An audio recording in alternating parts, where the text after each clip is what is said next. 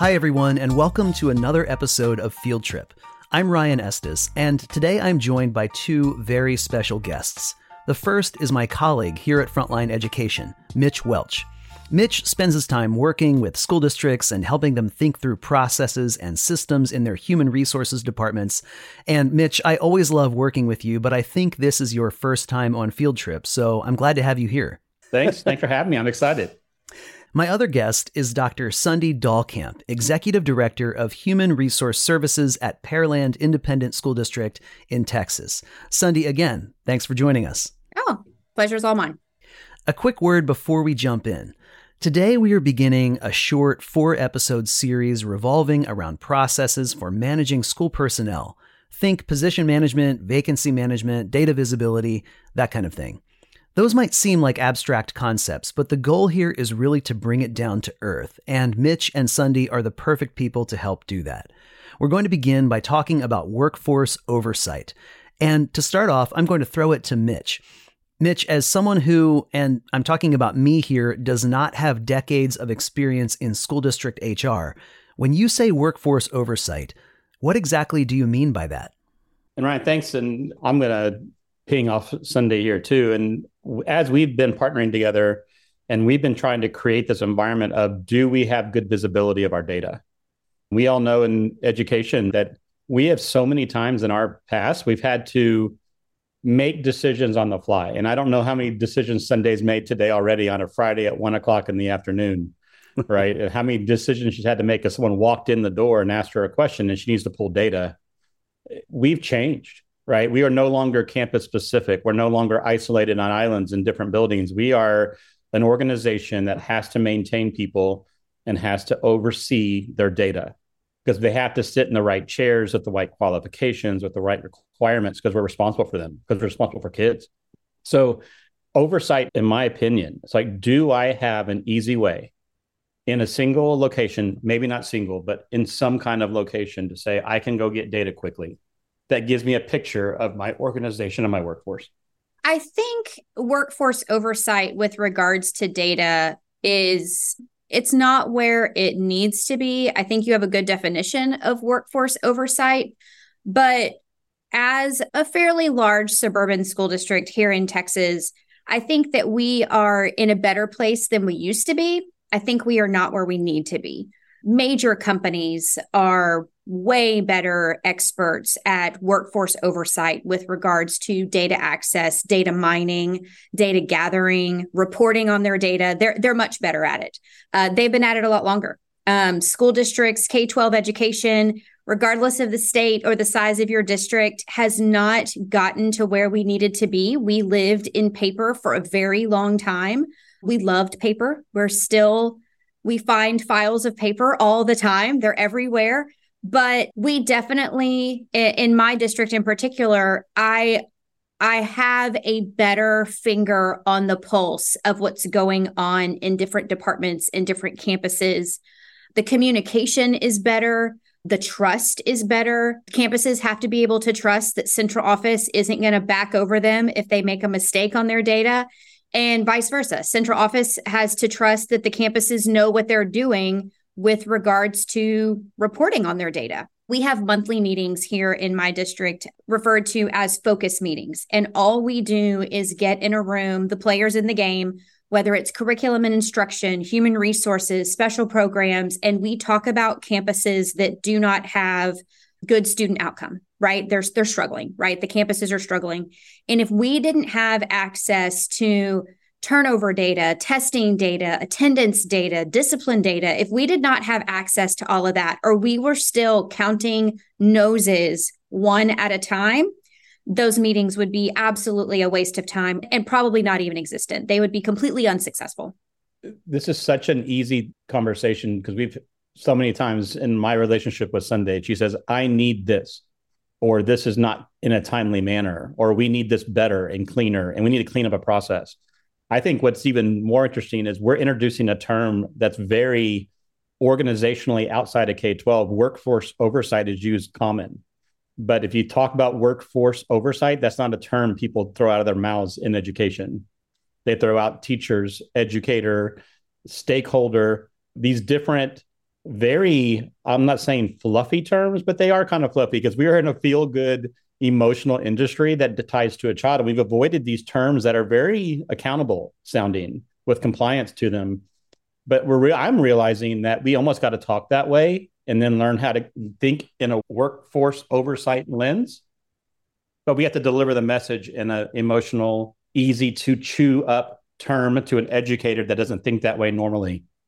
Absolutely. That's the challenge. You're putting lipstick on a robot. You have to make that robot be friendly and kind, and it's going to give you a sticker when you're done. Like we are still dealing in the world of education. We are still dealing with people. We are still dealing with a workforce that is intrinsically motivated. They take these jobs with their heart. They don't take these jobs with their head. And so to take something very logical and very concrete like data and come at people that took this job because of a passion or a calling and explain to them that this data is going to keep their field alive is hard. It's hard. It's hard. Very difficult. And I'm going to throw this at you, Cindy. As we were preparing for this, I was thinking, if we say workforce oversight, but then I ask you to define workforce insight, how does that change the use of the data and the use of the terms? Or workforce oversight giving you view, workforce insight giving you decisions. I think it's a very delicate balance between the two, but you need both. So what are your thoughts on that? I'd love to hear your workforce oversight is going to be very numbers driven, right? It's data, it's charts, it's wins, it's losses, it's X's and O's. It's very data driven, right? The oversight of something, the monitoring from afar, whether it's at the campus level, the classroom level, the district level, it doesn't matter, right? It's all oversight. Workforce insight is going to take expertise in a field. It's going to take a little bit of gut instinct, right? It's going to take a little bit of knowledge. It's going to take more of a human element, honestly. Oversight, you can be completely removed from your position and you can oversight all day long. To have insight, you have to be present. You have to be physically there. A lot of people are mad that K-12 education has not started exploring work from home and virtual and all these kinds of things. You can't have educational insight without people, and people have to be present and people have to interact. And that's how you get expertise. That's how you get those gut instincts. You're not going to get it from looking at a spreadsheet of numbers ever. And it's tied to my knowledge of the person sitting in front of me, right? It's relationship. I loved your term. It's a gut instinct because there's some risk that needs to be taken when you think about insight. Hey, okay, what do you think about this? Let's try something. The data says this, but maybe not. Maybe we should try this together and see if it doesn't work. We'll take another path. There's got to be some time flexibility. Oversight, sometimes we're reporting up. We're reporting to a state. We're reporting to a district. We're reporting to a school board. Insight, I'm working with a principal. I'm working with a grade level department. I'm working with a level of educators that are on a committee. And I got to be cognizant of how I talk with the environment that I create, that it's safe and risk can be taken. I can fail and still come and say, hey, it didn't work, but now let's try something different. And balancing, I'm finding when the districts that I'm partnering with, including your own sometimes, that's a hard balance because we get one side or the other, right? And it's changes in the moment. And it's like, I might be insightful with you right now, but then tonight, after I get back and make a decision, I might have to bring some oversight data to bring to the table. And so it's interesting, that kind of balance that we have to have. Risk is hard in the world of education because you're not just dealing with an employee workforce that obviously has people involved, but you're dealing with kids.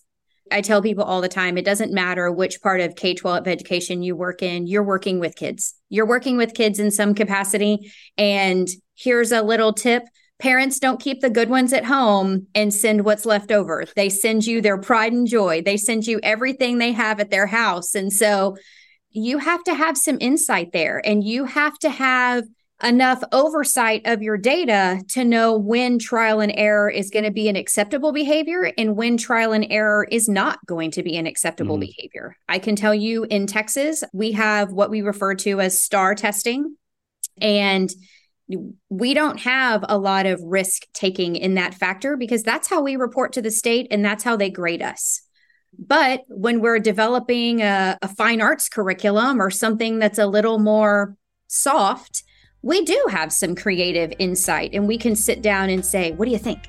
But there's those moments that occur that you just don't have a choice. But then on the other side, you're always dealing with people. So if you don't have insight and you're only working with oversight, the chance of you missing the mark is absolutely existing. This is great stuff. Mitch Welch and Sunday Dahlkamp, I really appreciate you both coming on the podcast today. This brief conversation really wraps it up for introing the topic of workforce oversight. And next time we are going to talk about position management. It's going to be a barn burner. Don't miss it. Field Trip is a podcast from Frontline Education, a leading provider of school administrative software. That includes Frontline Absence and Time, Recruiting and Hiring, Central, HRMS, Professional Growth, and Human Capital Analytics, all designed to help school districts optimize the employee journey for teachers and staff. Learn more at frontlineeducation.com. For Frontline Education, I'm Ryan Estes. Thanks for listening, and have a great day.